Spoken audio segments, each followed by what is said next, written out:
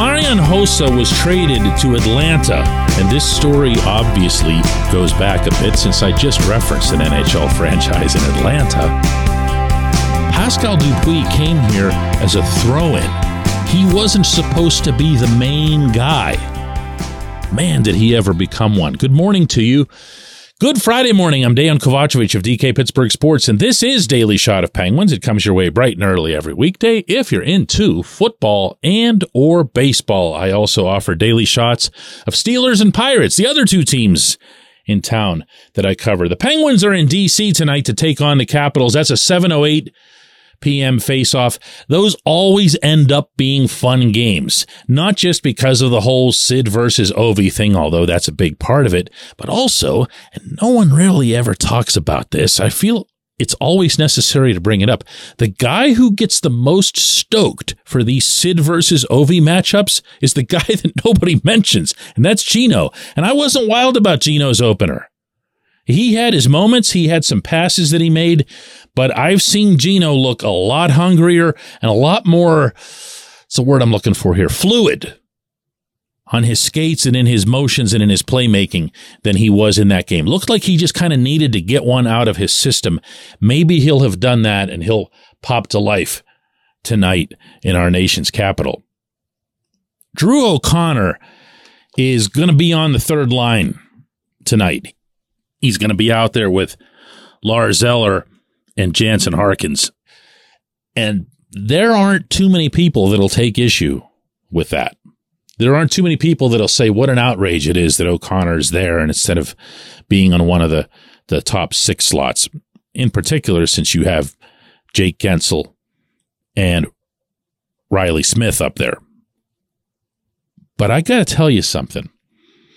I had a talk with this kid earlier in the week, and it was just a general thing. We weren't getting into anything specific. And I told him the story of Dupuis. I told him how when Duper came here, he was just seen as a guy, he was fast, didn't have great size, not necessarily super strong, had a big shot, but wasn't seen at all as a scorer or someone with offensive touch. Well, what did Duper do? Those of you who've been following this franchise for a while, those of you who know him as Duper, will recall that kind of like a left-handed Brian Rust, he just kept getting better. He kept learning the game. He kept teaching himself tiny little components to the game, skill components, awareness components, understanding how to play with legitimately elite players, how to complement them, how to make them better.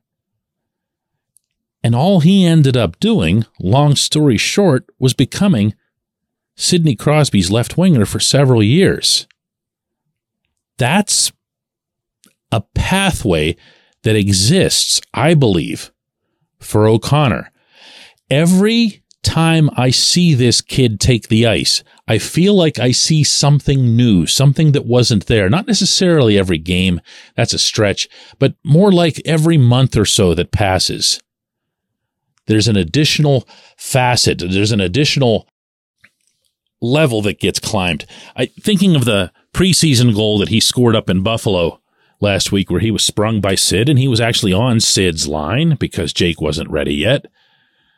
And he just comes flying, barreling with that big body into the Buffalo zone and just blows the puck through the goaltender. Kevin Stevens style. And I've used the Stevens comparison before. And Artie also, by the way, was a late bloomer. When he arrived in the 1980s from the Kings in a trade, he was in his mid-20s already. But he really made it happen right away.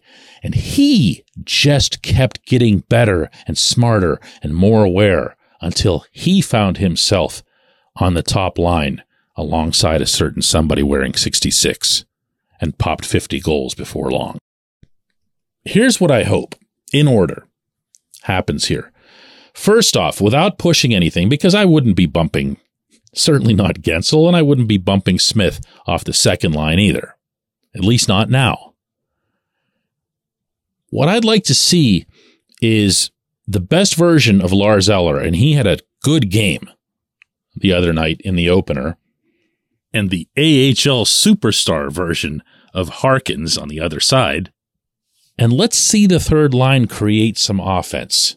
Let's see that offense run through O'Connor. Pop a couple of goals. You don't have the ice time. You don't have the power play time to expect anything more in terms of volume from O'Connor. But pop a couple. Start getting their attention again, the way you did in training camp and in the preseason. And heck, as long as we're at it, in the World Championships over in Europe this past spring playing for the United States. Finish a couple. Bop a couple of people. That's been one of Mike Sullivan's issues with O'Connor. He wants to see, and the whole coaching staff wants to see him not so much run around and, look to be taking people out for the sake of taking people out, but use it toward possession. Use it as part of that human forecheck thing that I talk about. Use it as a way to seal people off defensively, become more reliable, more dependable, but score.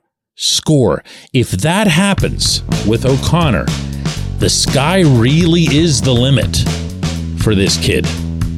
And what I loved hearing from him in our talk was that he knows that. He knows that. He's not accepting a bottom six role. When we come back, J1Q.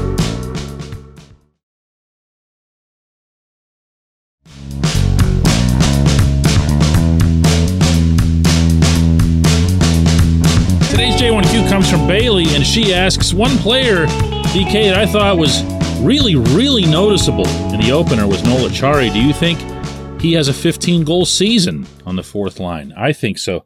Bailey, I'm not sure he's going to stay on the fourth line. Let me start there. He was at fourth line center, to be specific. He was out there with Matt Nieto and Jeff Carter. Carter was just getting dragged around all over the ice, as one might expect. And I thought Nieto acquitted himself pretty well, and that Acciari did also. But I could see Acciari taking on a more prominent role on the team.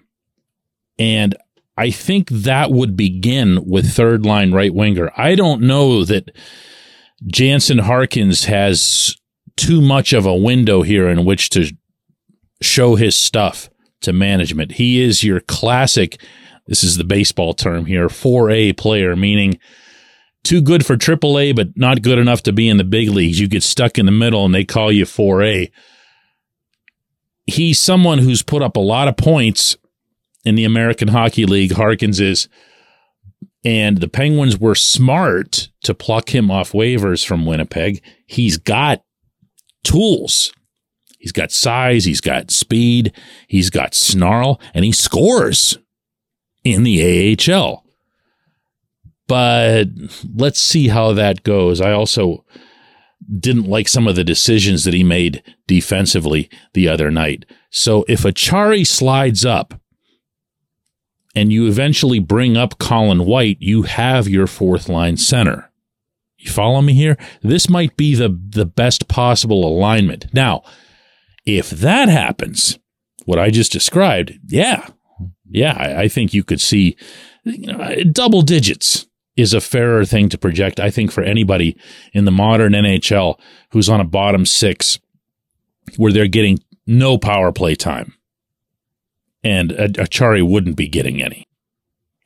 But it's a good observation on your part that he was responsible with the puck. He wasn't necessarily as physical and mayhem-making as he can be. He definitely didn't rise to the Brandon Tanev level that had been getting mentioned somewhat during training camp about him. But it wasn't that kind of game either. Maybe there's a better chance of something like that occurring tonight. But here's the most important thing to your specific question.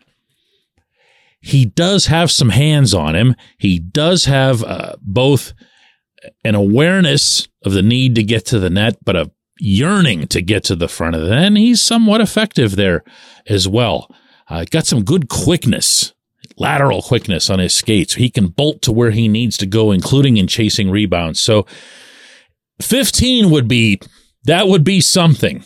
Okay, is it possible? Sure, but I would be looking for almost all of these guys across this bottom six.